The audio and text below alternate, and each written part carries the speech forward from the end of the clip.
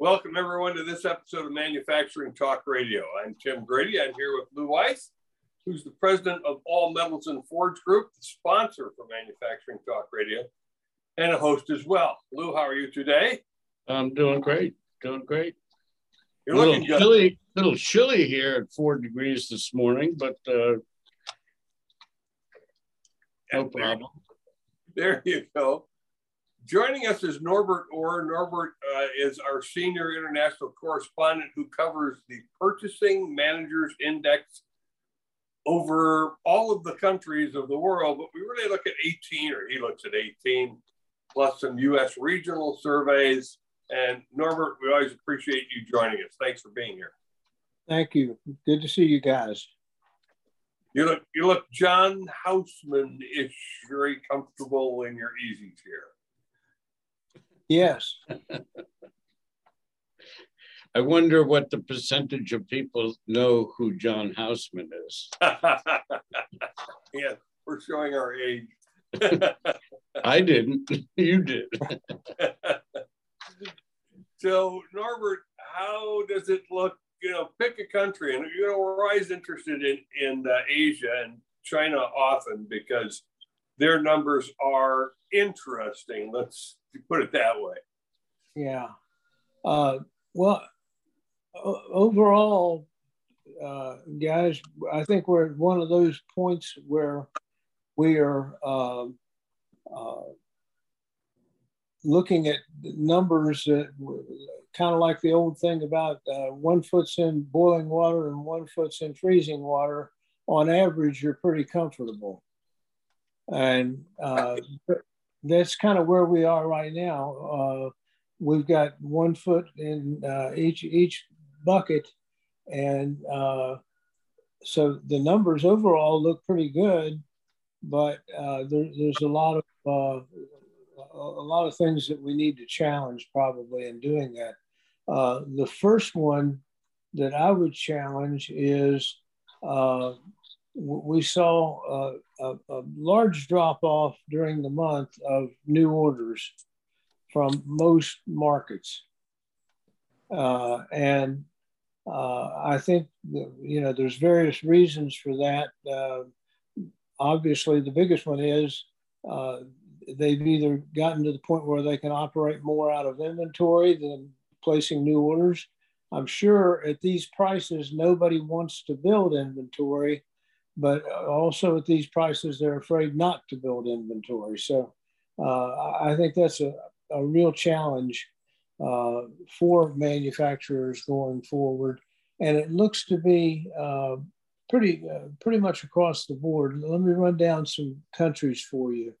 Well, do that, Norbert. Let me just interrupt you for a second and ask your cameraman to tilt your camera down a little bit. So there we go. I okay. will have to get him a tripod. Thank you, Tim. The first one I look at is South Korea.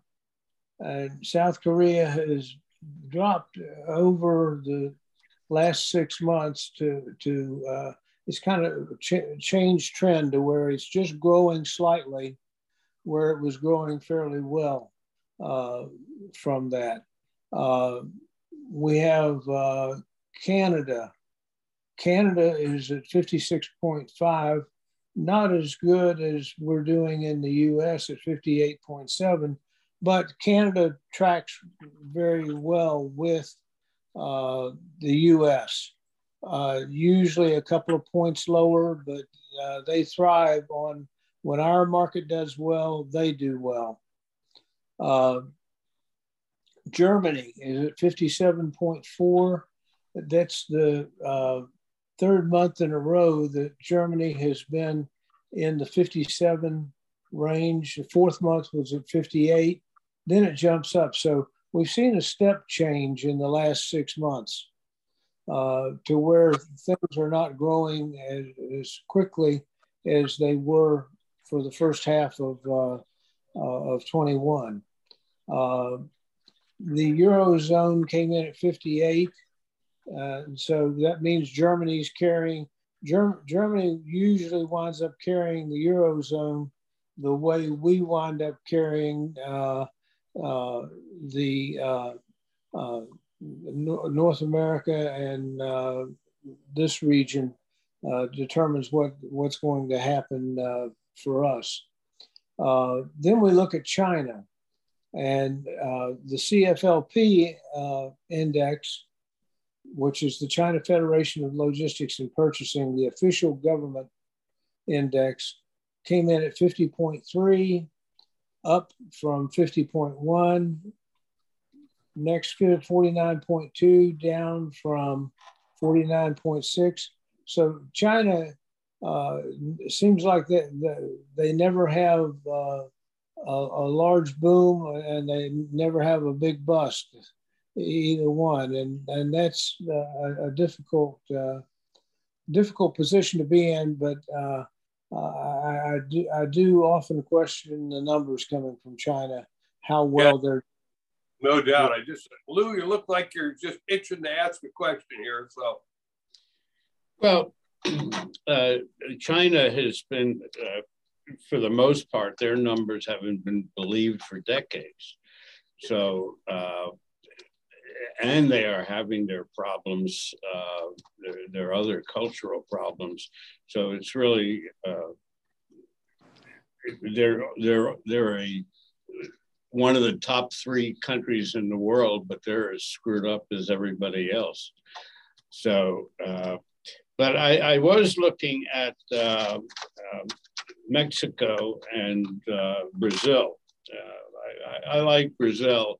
I haven't yet made any money with Brazil. We had offices down there and so on, but that country is so messed up in terms of politics, corruption, and they have the wherewithal to be a great manufacturing resource, but they have a hard time getting out of their own way. And Norbert, your camera flipped a little bit. I know we keep looking for them to do that, but I just don't think that they can get there politically. The historical problems and so on, that they're probably getting the best result they can get from what they're doing. Yeah. I can think of another large country that may be on the verge of that, but Brazil in particular, I think the socio-political atmosphere is one that they'd rather have a good fist fight than a successful economy. I have a question to ask you regarding the charts. Forgot the name of the chart. Scattergram. Thank you. One of the places that always seems to have extremely good numbers is the ISM Chicago. They're strong. I mean, that is the center point of our manufacturing right there. And, right. Their numbers are, 65? Meanwhile, the ISM national number is now down to 57 and change. Right. Or 58, I'm not sure which. So what is the golden goose in the Chicago ISM report? What states are we talking about?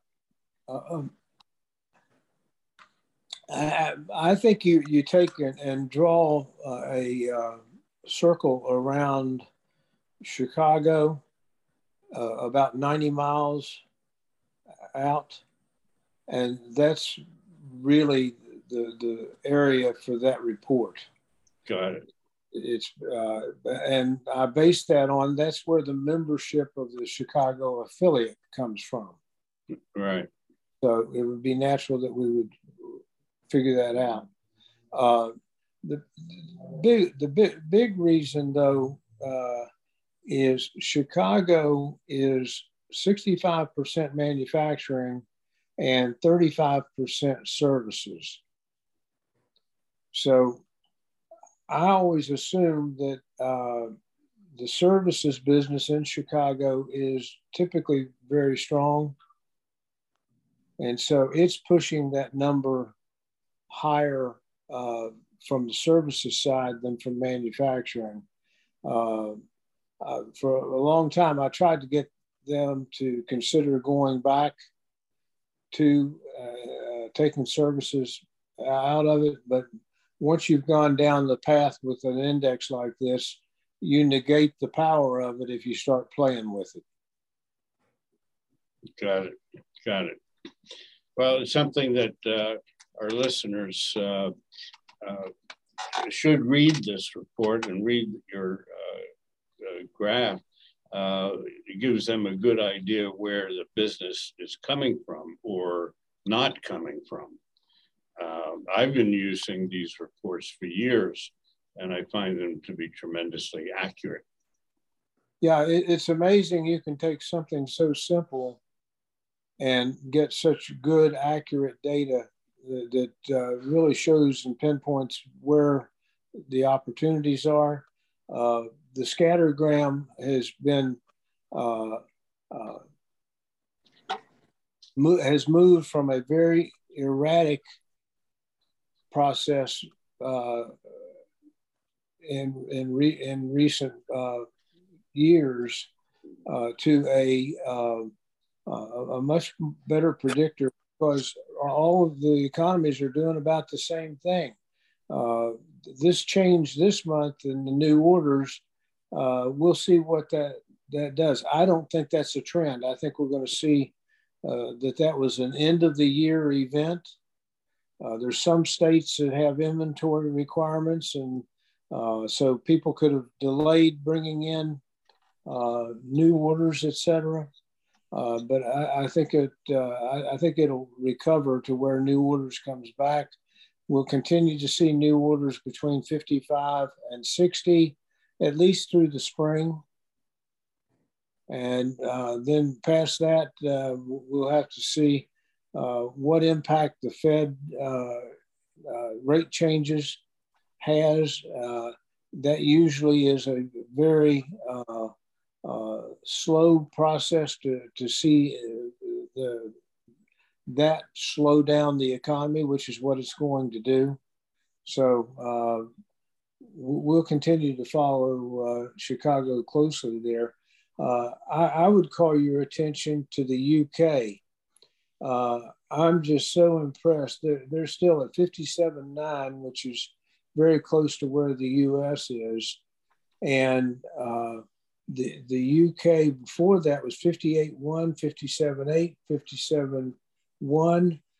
Those are just really marvelous numbers coming out of Brexit. UK has yet to have a bad month following Brexit. So it tells me it was certainly the right thing to do. There's another number that I go by to be able to sort of predict the future, and that's the machine tool orders. Right. And they come out, that association comes out 2 months late every month. Right. But they're predicting what basically is going to be happening in 6 months. So it's really 4 months later. And you've got a pretty good idea when people are starting to buy tooling for manufacturing. It's a 4 to 6 month process to get the goods out the door from the design of the product, of the part.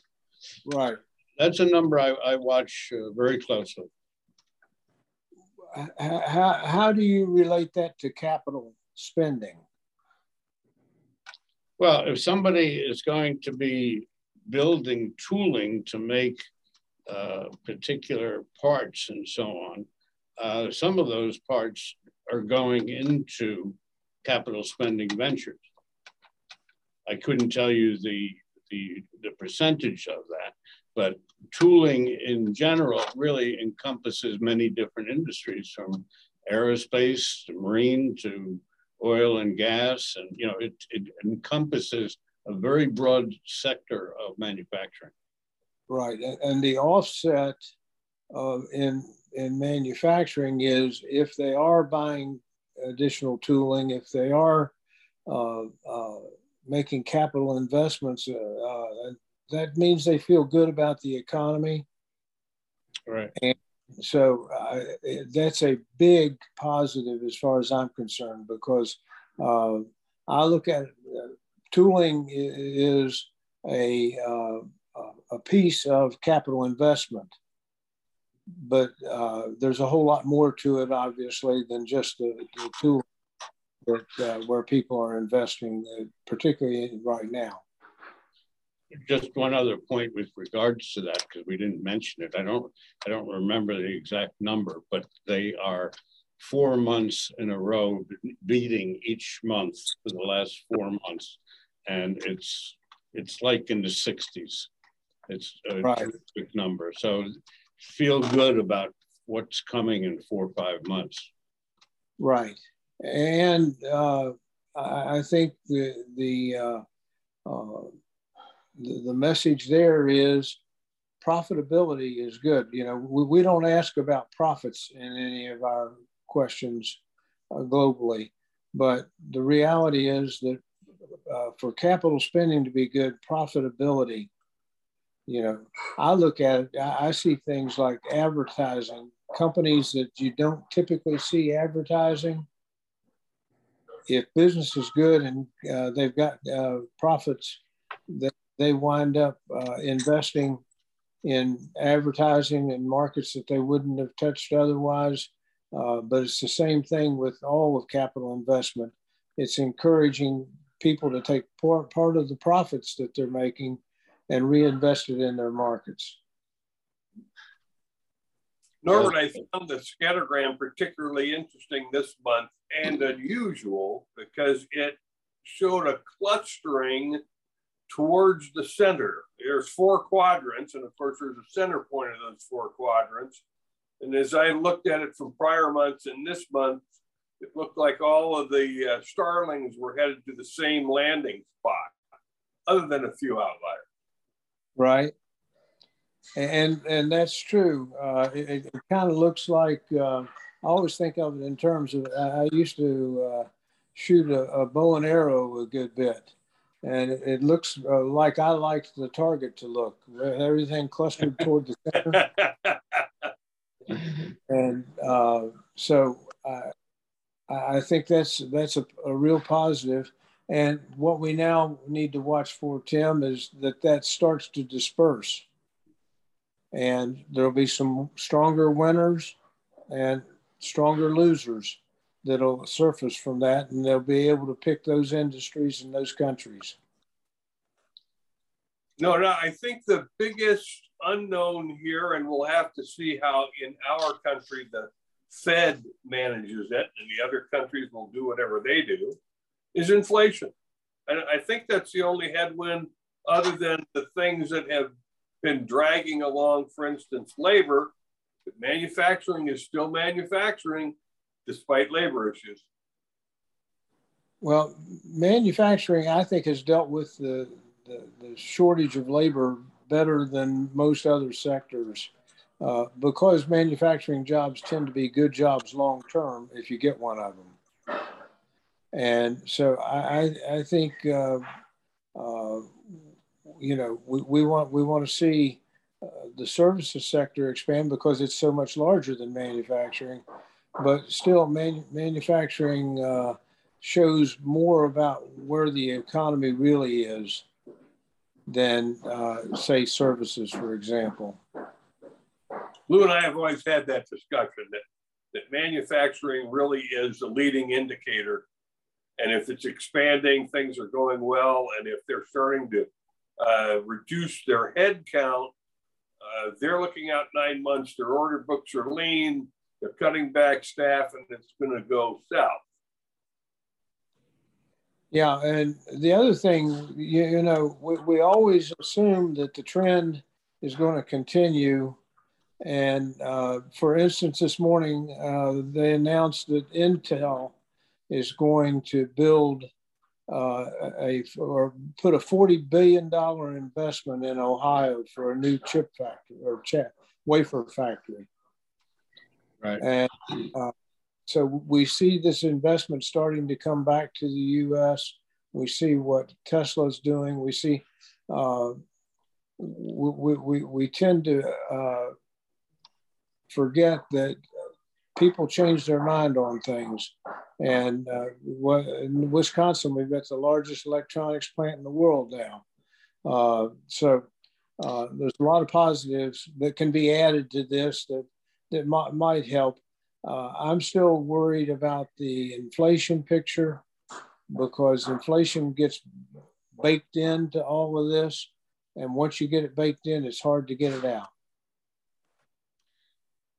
One other organization that is looking to take advantage of the reshoring attempts within the steel industry, Nucor just announced that they're building a $3.5 billion new mill in, I'm not sure which state, it's either South Carolina or North Carolina. If it's Nucor, it would probably be South Carolina. I lived for a number of years about 20 miles from that plant. Well, they're adding $3.5 billion of capital spending on it. That's significant. And certainly, Norbert, to your point about Intel's announcement, I see that Texas Instruments announced that they're going to either expand or build a foundry. The big three US automakers are now going to probably either source or control the source of their chips, perhaps domestically. Right. They don't want to get caught short again. This is really bitten into their bottom line. Well, I always relate back to when I got into the supply chain work and so on, I learned that continuity of supply was the most important thing for a manufacturer. Then secondly, price, and then thirdly, quality. Secondly, quality, and thirdly, price. That you have to have the best combination of those in order to stay in business.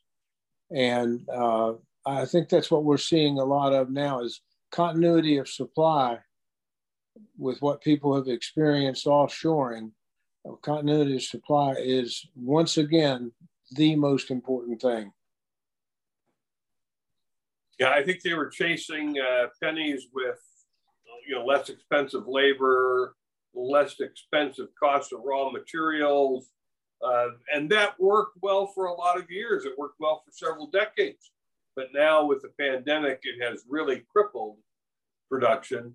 One thing I'd like you to touch on, and this may not be your area of expertise, Norbert, but I know you've got a feel for it, the empty store shelves. I'm a bit befuddled by why.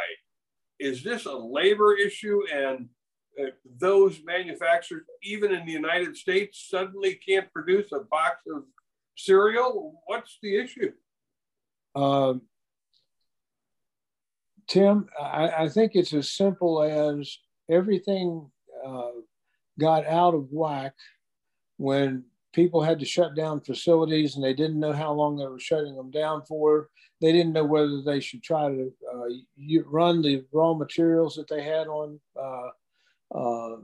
placement.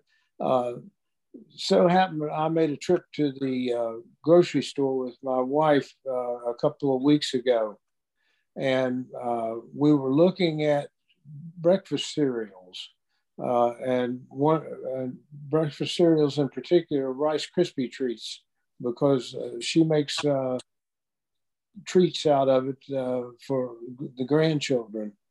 And Rice Krispie treats were the only cereal that was out of stock. And we went to 4 different stores, and they were the only ones out of stock at all 4 stores. So something in the supply chain, either lack of personnel or something caused them more problems than others. And I think that's what you'd find is there were little snags here and there that individually they're not much, but collectively a big difference. Being that we're talking about supermarkets, which I don't go to, but I do have a favorite delicacy that we always have in the house, and that's creamed herring with chopped onions, made by one of the biggest of their type, and I won't mention their name, but everybody knows it. And my wife used to buy the big jars, and she would buy 2 or 3 of them. For the last 7, 8 months, she can't get the big jars. She can only get the little jars. Now, the stock is filled. They got all kinds of fish floating around there, those white jars with the cream sauce. I believe that some of this is created because the little jars cost. Retail price costs more on a per ounce basis than the big jars. And I maintain that if they could get the little jars, I'll bet you they can get the big jars, but they may be taking advantage. I rest my case. That may well be the case. I would probably defend their honor a little bit and say they're trying to work through. Obviously, you want to run product with the highest margin, right? If you have to pick, if you have a full array of products, you're going to want to try to get as much margin out of it as possible. And I don't see that as greedy. I see that as very practical. Oh, absolutely. They're trying to make up for what they lost over the last year and a half. Those Rice Krispie treats went to over $7 a box if you put the quantity in. It normally sells for about $3.50, but it was $7 a box on the same volume that was coming through that. So they'd have to pay more than that to eat Rice Krispies. Right. They have to make the choice. So I'm astonished when I go to the store, particularly a large box store that's in many neighborhoods, about the number of products that are not on the shelves. And I look at those and say, I don't think they're coming in on a boat from China. Most of those suppliers, those manufacturers are in the US.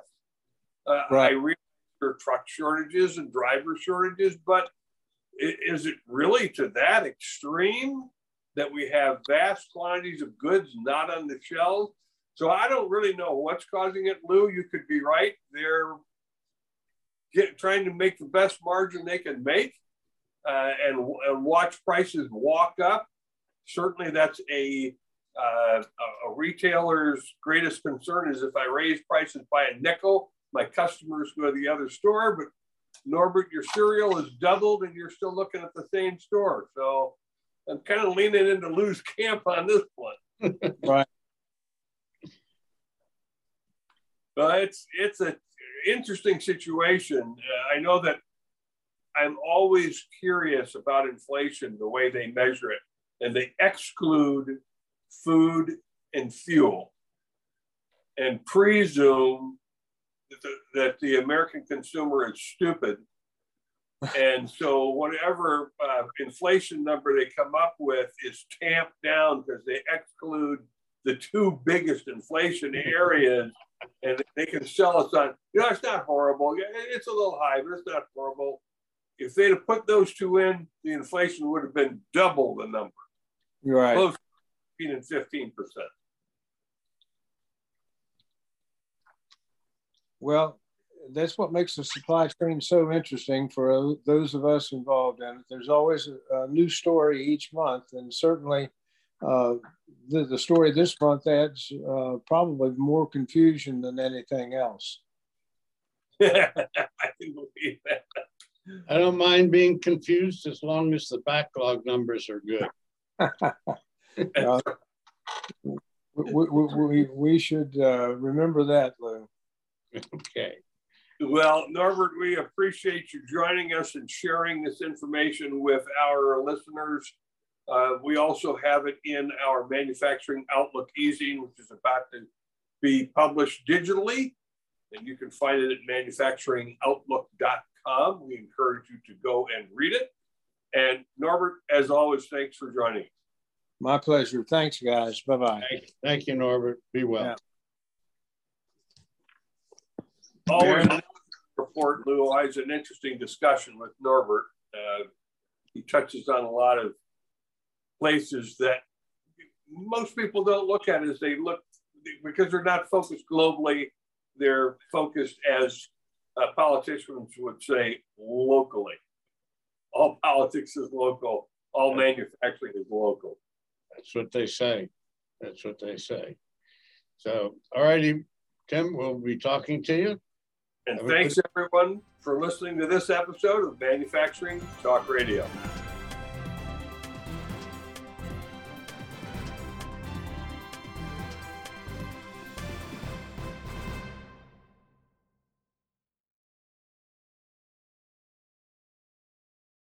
This podcast is a part of the C-Suite Radio Network. For more top business podcasts, visit c-suiteradio.com.